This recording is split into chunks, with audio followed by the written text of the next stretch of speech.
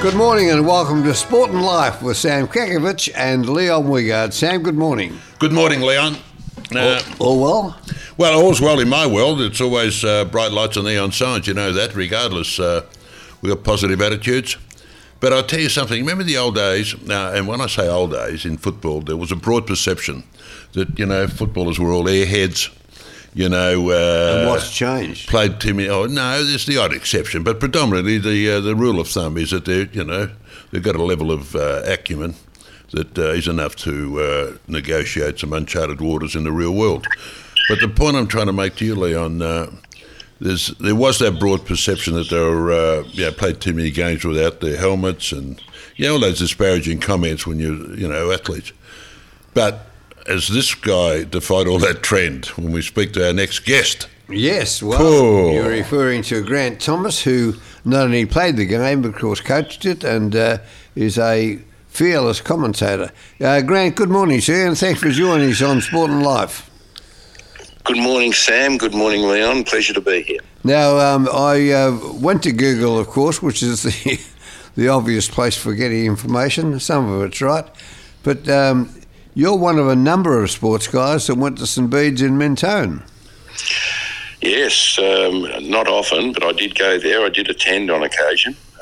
Didn't do too well in the exams. I failed. I heard what you said on the way in, Sam, and I failed matriculation there.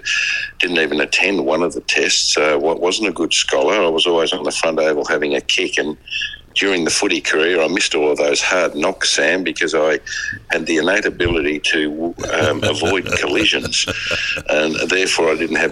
So I won't be filing any concussion suits against the AFL. I can tell you that. Well, just fast forward a bit because we've got a whole lot of stuff in between times. But you started a bank, if I remember correctly, and so how would a guy that failed matric, that would be an unusual combination? Well, after I got unmercifully terminated at St Kilda, I decided to continue in the corporate world, and I started up a business with a business partner who was, he's a nerd, Dom Pym, a great guy, great mate of mine still, 20 years younger, but he was right at the cutting edge of technology, and I had a few clues on business and strategy and how to do things, which were a good complement with a yin and the yang, if you like, and so we embarked on a technology company which we built the world's first online grain trading exchange, which we sold at the New Zealand Stock Exchange back in, 2009-8. Then we started another technology company and built Bendigo Bank's mobile banking platform. So most of what you see or deal with online with Bendigo was built by our company Ferocia. And then 5 years ago, we wanted to build Australia's biggest and best digital bank up, and we built that 5 years ago and sold the company Ferocia, including up to Bendigo Bank 18 months ago. I reckon that just about endorses my initial comments about there's a distinct correlation between acumen and footy, and he's the tangible evidence of it all. Yeah, if only I understood what he said. Sam's going to go into the footy, but did you say grain in the first business that you started? That's right, yes. Would you, I don't know how involved you were with the actual grain companies, but my cousin, Ray Brooks, was very big in grain. Yes, that would have been Chris Brooks's brother, I would have thought. No, father. Father, yeah, correct, and we were very heavily involved with Chris, great guy, pilot, used to fly me around a bit, Brooksy, and take me to a few of the grain growers. Brooksy was CEO of Glencore, and a real mover and shaker in the industry, and the whole family had been, obviously, and he was a real supporter of Clear Grain Exchange as well. Well, thanks for clearing it up, a bit personal, but we'll get back to the footy. Well, it's pretty interesting. Where are you going to take us, Sam? Well, I thought when I start at the beginning, that's a pretty good start, to start from. That sounds like a song. Now, Grant, I've got to... Can we skip a few things? Well, no, you know me, I'm well versed in the art of diplomacy, me, mate, let me assure you. Right for the jugular, me. Now, let me tell you, do you like lamb for a start? Do you eat lamb? Oh, I love lamb. I saw this guy on television doing an advertisement for it. Never since then I've just done nothing but eat lamb. Well, I got to tell you, your bank might be pretty big, but let me tell you this. Now, Grantley, I've got to say one thing. It's probably one of the most more convoluted passages in football from a playing perspective, because you'd been, through St Kilda and then Fitzroy, North Melbourne. But the interesting part that I found about your career, everywhere you went, you were highly regarded with your creativity, because you presided at North Melbourne as the chairman of selectors. You were assistant at a couple of places. You sat on the board, and ultimately became the coach in 2006, I think it was, or in 2001 you took over after they sacked Blighty, did they not? But hang on, a wonderful coach down at Warrnambool. Oh, no, we'll get back there. Absolutely. Yeah, after he left Italy. Okay, we'll get back. Oh, apologise. Because he went back to the Hampton League at Warrnambool, and 4 premierships in 5 years, I think it was. Was it, Grant?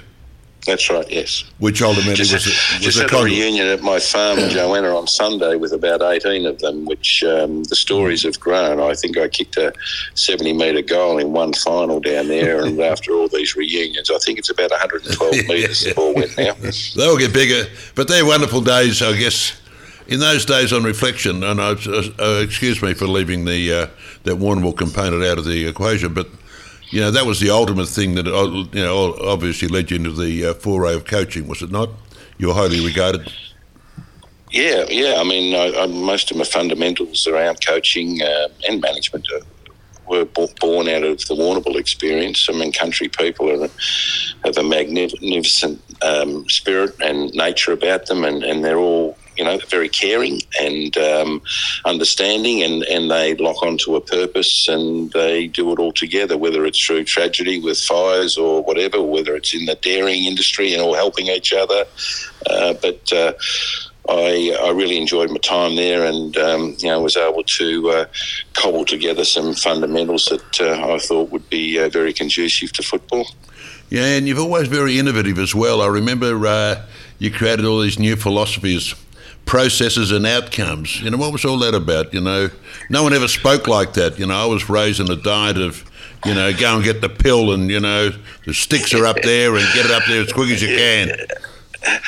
Yeah, look, I was really surprised at how unsophisticated footy was, and I know it's a sport and a basic game, but I'm always interested why business gets sports people, footballers, to go and talk to them about motivation and strategy and all these sorts of things. And it should be the other way around, because business has been around for hundreds of years, and I think there's a lack of some of the key fundamentals in business in football, which is coming in now. I think over the last 20 years it's developed a lot, whereas back when I sort of got more heavily involved at the turn of this millennium, I was really surprised at the lack of sophistication, the lack of leadership, the lack of fundamentals relating to what I think are the core components of being successful. And it's not just a matter of picking the best team and putting them out there and thinking you're going to win.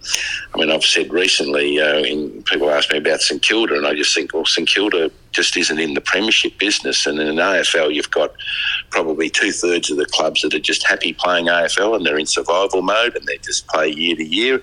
And you've got 4 or 6 or 8 clubs that are always in the premiership business, and every appointment they make, every decision they make, every strategy they implement is all about winning a premiership, nothing else. And that's what footy is in AFL. I mean, you're in a premiership business. You're not selling, shoes or anything else. It's a premiership business, and I think that needs to be the key focus. And I just didn't see that there was a lot of connection between processes and things that were happening, and that as an outcome of winning a premiership. So, I just was trying to connect those dots.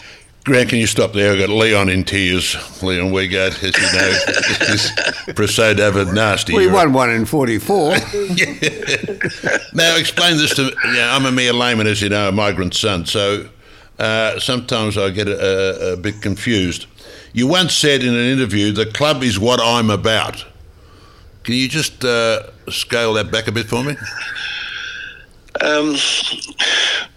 Yeah, what I meant by that, I mean, there was a lot of focus around, I suppose, me, because people thought I was doing weird things like St Kilda Footy Club started the AFL community camps, and we started overseas trips, training camps, London, South Africa, China. We did a lot of, the leadership group stuff and rotation captaincy, and I just thought the focus, because of those decisions, was on me. And whilst there's a lot of ridicule and all the rest of it, it was more about me saying, hang on, this is about St Kilda Football Club and making a statement and letting people know, because we didn't have a good brand. We were regarded as a basket case, and we had delivered one premiership by 1 point in 150 odd years. So, our history wasn't great. And like similar to RJ and Mickey Earlett and all those guys at North, and you, Kecker, I mean, North got into the premiership business in the late 70s, mid to late 70s, and they won a couple.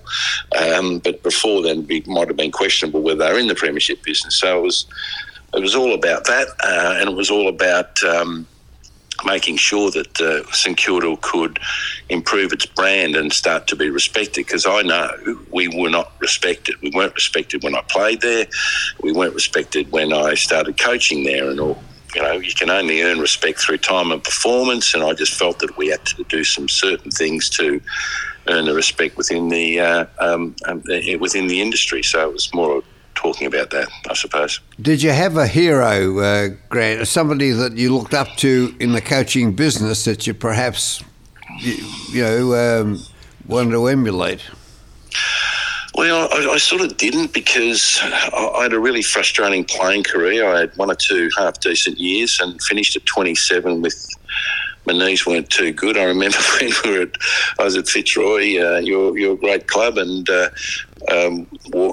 Wolsey was coaching, and we were training at Collingwood, and Collingwood wouldn't let us train this night because it was completely waterlogged the ground, and they wanted it nice for themselves, so they kicked us off. So Wolsey, this is in, all VFL at that stage, but here we are, we're not allowed to train. And so Wolsey put us in this rickety old bus and took us out to Fairfield, and the 8 supporters that may have been at training came out and followed the bus, put headlights, the headlights around the ground so we could train. And I stepped in one of the potholes in the run-throughs to start training, did my knee, and that was sort of the end of me. But that was sort of what it was like back in the days. But look, I had a lot of respect for Rob Walls as coach. But you take little pieces out of each of them. But it was more about I just felt that coaching all through my career wasn't where I thought it should have been. It was a lot about footy, whereas I think footy's the outcome. I think we can all play because why? We're drafted or we're recruited to a club. So, tick, you can all play football. It was more about, your mental preparation, your connection with the team, your leadership. To me, it was all about those things were the most important things. You can get your strategy and tactics 100% right, but if you don't get your attitude and effort right, you won't win. Whereas alternatively, if you get your attitude and effort 100% right and you don't get your strategy and tactics right, you know what? You mightn't win all the time, but you're going to give yourself the best chance. So I thought there was an imbalance there of coaching. I think Dennis Pagan was an outstanding coach. He's probably one of the best ones I've seen. So I didn't have a hero per se, but they definitely sort of take little bits out of each. But I also thought that there was a big gap in where I thought coaching should be. And I suppose maybe I pulled the wrong lever, but, that's what I got ridiculed a lot for doing a lot of those things differently. But, they were working for a while. Now, you played a touch under 100 games. You started way back at St Bede's. You played at Frankston YCW. Way back in those very, very young days, Were you thinking about perhaps being a coach or an official in football at some stage? Or some people are like that.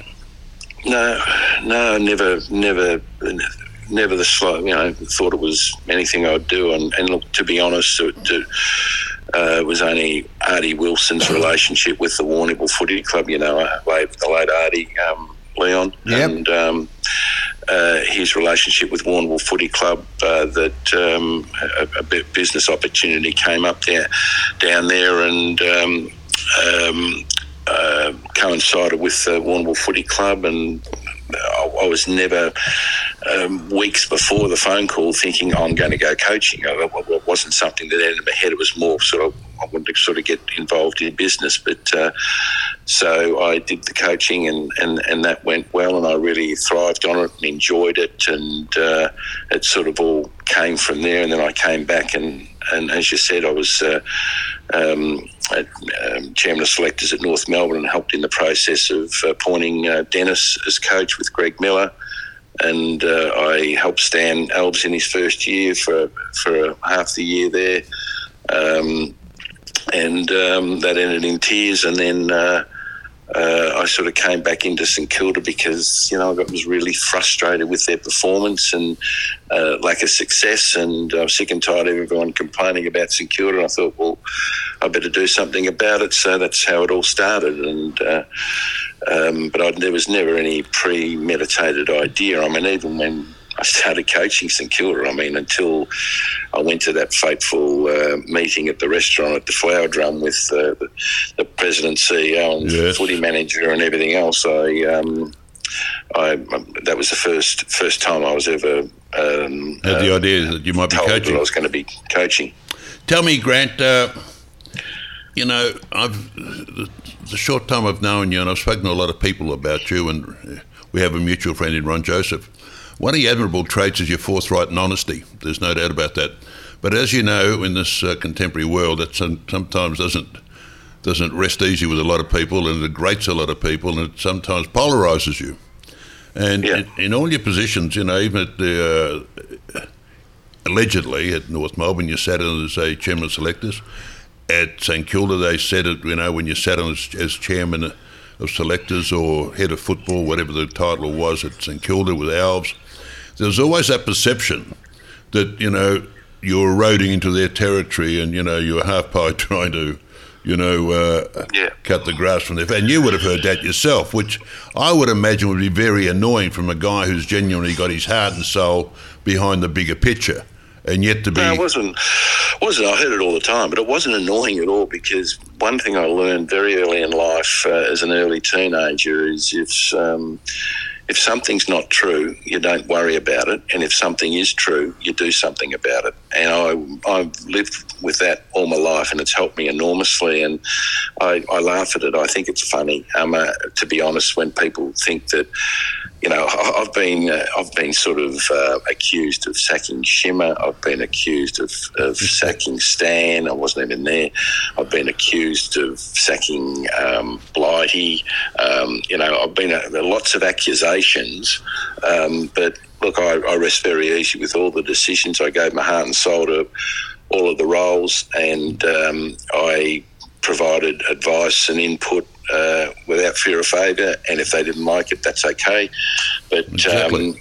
I understand. I don't have a filter in relation. If someone asks me a question, I don't have a filter, fortunately or unfortunately, and that's I provide a lot of mentorship and a lot of advice to a lot of people, and maybe that's why they want it, because they want to hear the truth, and I expect that of people as well. And I know that sort of 50% of people think, yeah, okay, he's half okay, and I think 50% of the people say, no, he's a dickhead, I don't like him, and that's okay. That's just life. the real world, mate. But let me tell you, you never get into trouble telling the truth. Tell me, the interesting thing with St Kilda, and you're right, St Kilda, you look at the history, there's roadblocks and hiccups all around their history, but that 2001 year with Blight, because I remember, they went to extreme levels. They hounded him all around Australia. I think they trapped him in one of the waterways in Queensland when they finally got him to sign for some preposterous figure at the time, $1 million or whatever it was. It's irrelevant now, but They must have been unbelievable times, which ultimately led to his sacking. Must have been, and you were there at the time, all the fanfare that was surrounded the signing of him, and then all of a sudden to go pear-shaped almost within weeks, I found quite astounding. Oh, it was incredible. I mean, I was trying to find a coach because, Tim Watson had resigned twice, and the second time I just knew that he just didn't want to do it, so that's fine. We let him go. I talked him out of it the first time, and then I went to the other, I think there were 16 clubs at that stage. I went to the other 15 coaches, and they all said thanks but no thanks. Some of them just laughed at me. So I tried all of them, couldn't, and I had Blighty as a bit of a confidant, and I used to meet with Malcolm and go through the list and talk about people. And either deliberately or not deliberately, it sort of came. He said, there's only one guy to do this, and that's me. And, Blighty, you two know Blighty as well as I do. He's not shy in his own ability, and he had the score on the board. And I said, would you do it? And he said, yeah, it's pretty. He said, I can't believe your passion and your energy and your desire to make St Kilda successful. And I've been really excited by that over the last few months. So yeah, I'd have a look at it. And with the $1 million thing, that was. He wanted to be $1 million coach, so we paid him $1 million, but it was part of his. Well, I think he had a 3-year contract at the time, and we just decided to pay him that much up front as part of it. So if he got 1.5 for 3 years, well, he got $1 million up front and $500 for 3 years or 2 years. But so it was a little bit of play on Blighty's emotions and what he liked, and I thought the players loved him. They were very respectful of him, and he taught them heaps. His educational coaching was outstanding. But there was a disconnection between him and a few parties at the club in relation to how he was going about things they weren't happy with and worried about. And then, after round 15, there was a couple of incidents leading up to that, and the rest is history, and Blighty's out and I'm in. I think his golf handicap might have worried a few, did that? You what? Hello, you there? Yes, mate, I'm here. Now, that's Blighty. Well, we all know and love Blighty. He's a wonderful, engaging guy. Yep. But that was really strange. And so was the Tim case. Really unusual to happen to the same club, and almost a repeat performance. Tim Watson, you're saying? Yeah, Tim Watson and Blighty. Because he won about the first 8 games, didn't he, when he coached? He was a superstar. Yeah. Well, Andrew Plimpton recruited Tim, and there might have been a bit of love child in that. He loved him. Andrew loved him, but Tim wasn't cut out to coach. He just, it became very obvious to me as soon as I got there, and having chats with Tim, he just was never completely comfortable with that role and didn't really enjoy it. But I think he had a crack at it and made a good fist of it for a while. But he sort of wanted to opt out halfway through the year, and I went around to his. He rang me late one night, 11 o'clock. I went around to his house, and we sort of resolved that, and told him I'd be giving him every bit of support between now and the end of the year and helping him as much as I could, which I did. And then about towards the end of the year, he said, "Mate, I know you're going to try and talk me out of it again, but I'm out. I'm uncooked. I can't do this. I'm not suited to it, and I don't actually enjoy it." So. There was components of it that he loved and components of it that he obviously excelled at, but just the overall package of coaching, it didn't sit great with Tim, and so he decided to resign at the end of the year, to his credit, because it takes a brave decision to do that as well. That's what made us then go on in search of a coach, and ended up with Blighty. You're on Sport and Life, and our guest today with Sam Kakovich and Leon Wigard is Grant Thomas. And Grant, just a little brief mention of the amateurs. You went to coach the old Zavs. Now, a good mate of ours, Barry Richardson, of course, is a coach of the old Zavs, and he loves the. What do you think of the amateurs?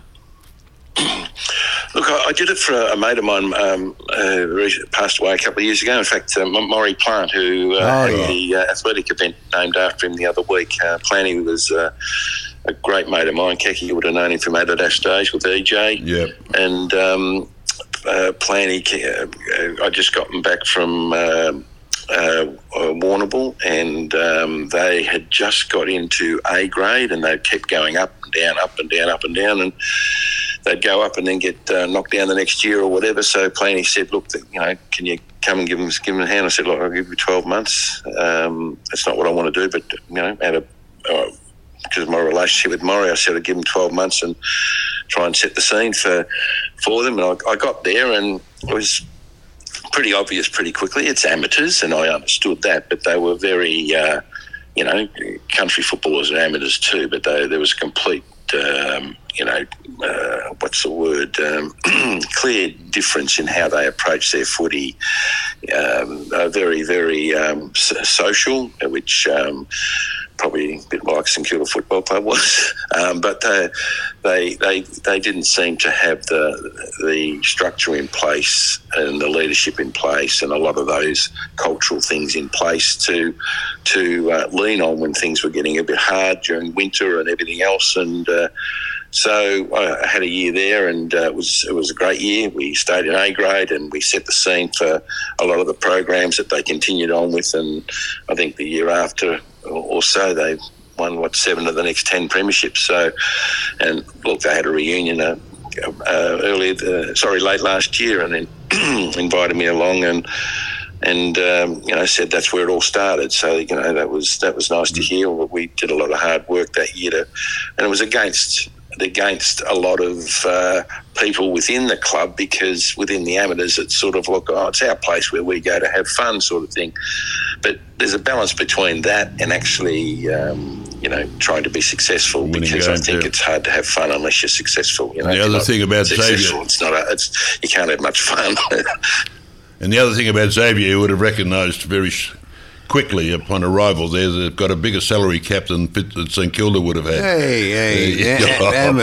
Absolutely. See where the school is on the highest grade. What about the Vatican? Anyhow, this is they haven't won an AFI game for years. It's not a theological program, by the way. This is life and sport. Now, you also, we have skimmed over. We've talked about your presiding over St Kilda, but we haven't touched on the level of success you had. You had some wonderful players there, of course. The Lows, the Burks, the Harveys, the Gerrigs, and of course the Hamills, even though he was injured at times. But and you in Premier, you played in grand finals, and also no, you didn't play in grand final. You had 2 or 3 years in preliminaries, did you not? Preliminary finals.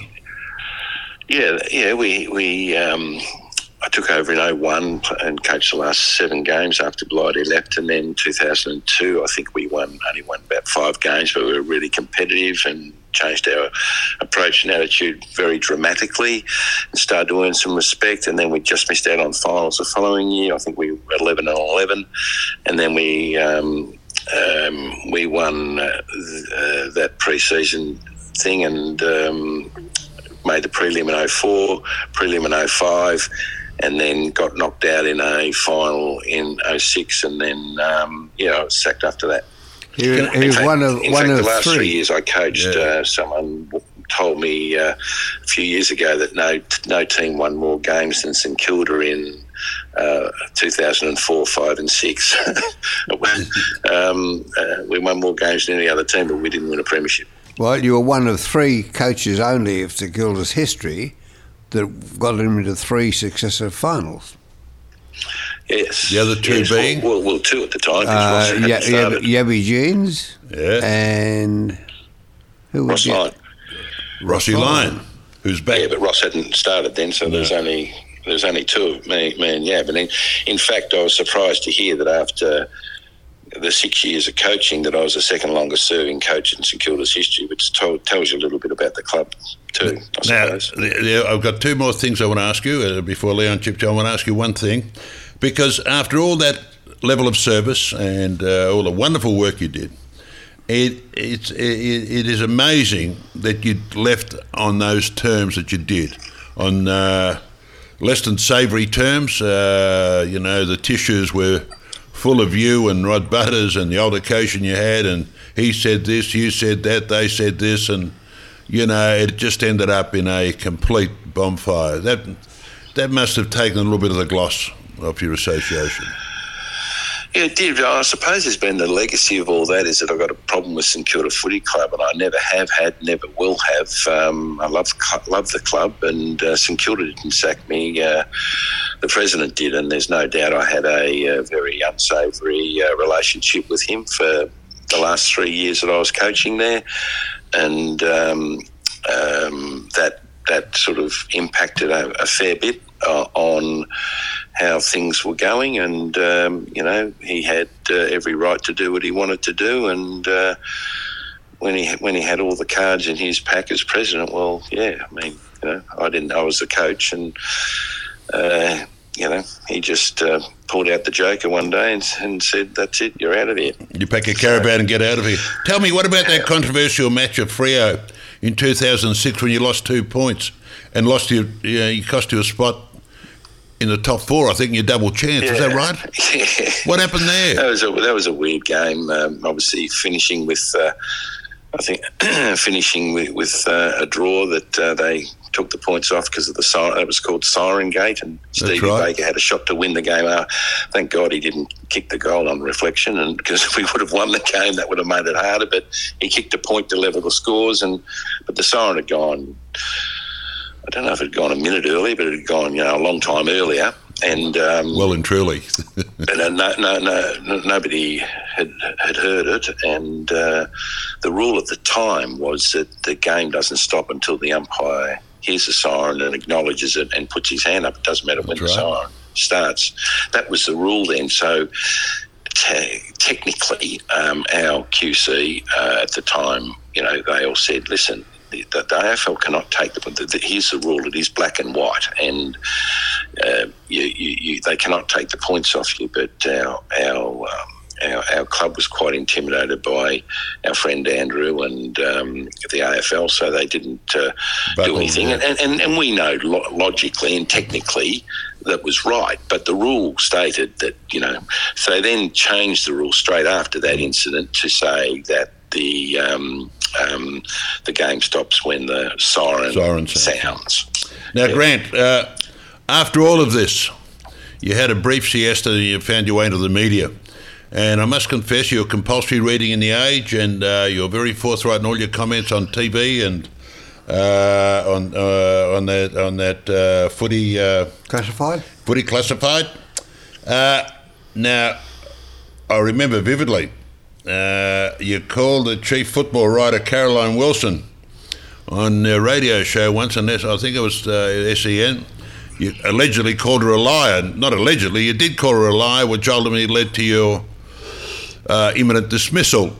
And what was the circumstance surrounding that? Can you elaborate on that for me? Oh, look, it was quite petty, to be honest. I mean,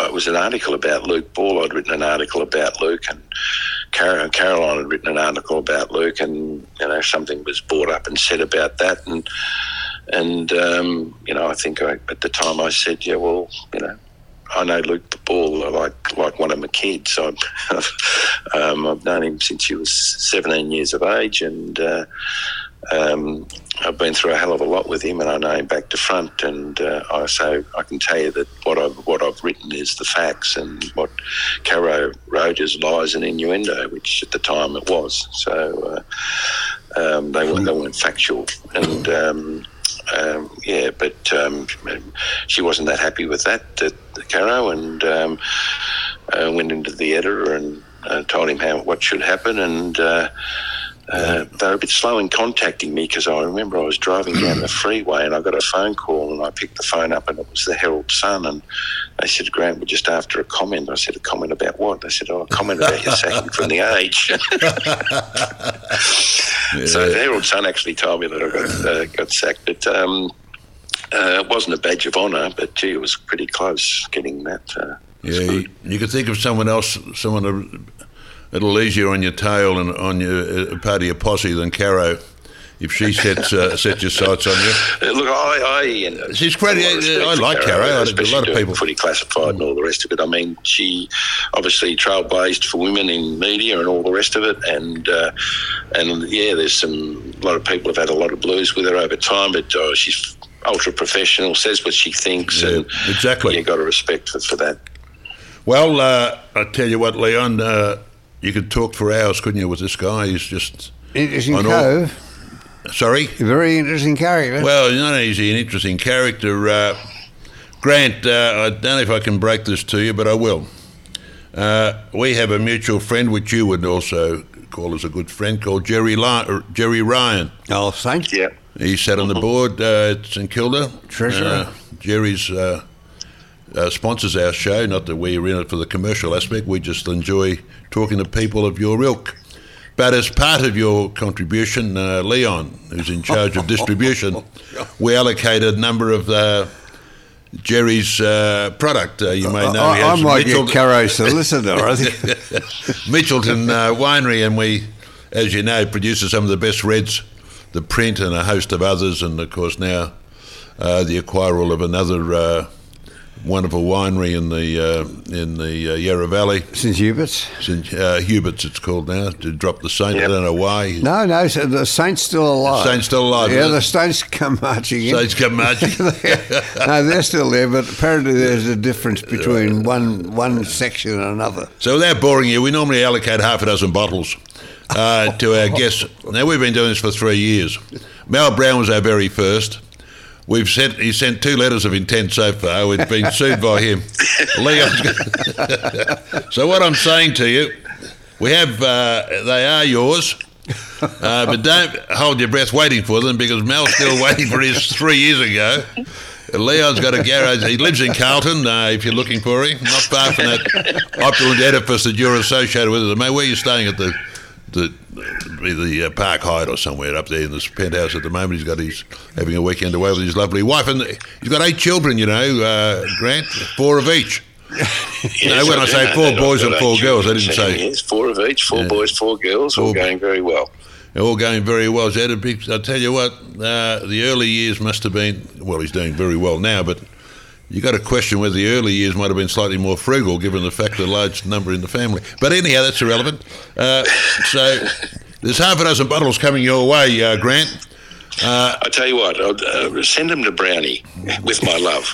Oh no, don't even mention Brownie. Oh, he hasn't got a sense of humour when it comes to O's.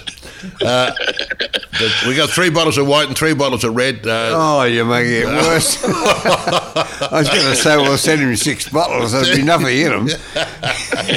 But anyhow, Grant, thanks for being with us on Sport and Life. It's Thanks, guys. Really to have appreciated the time, and keep up the great work. Thank you very much. Good on you. Grant Thomas joining us there on Sport and Life.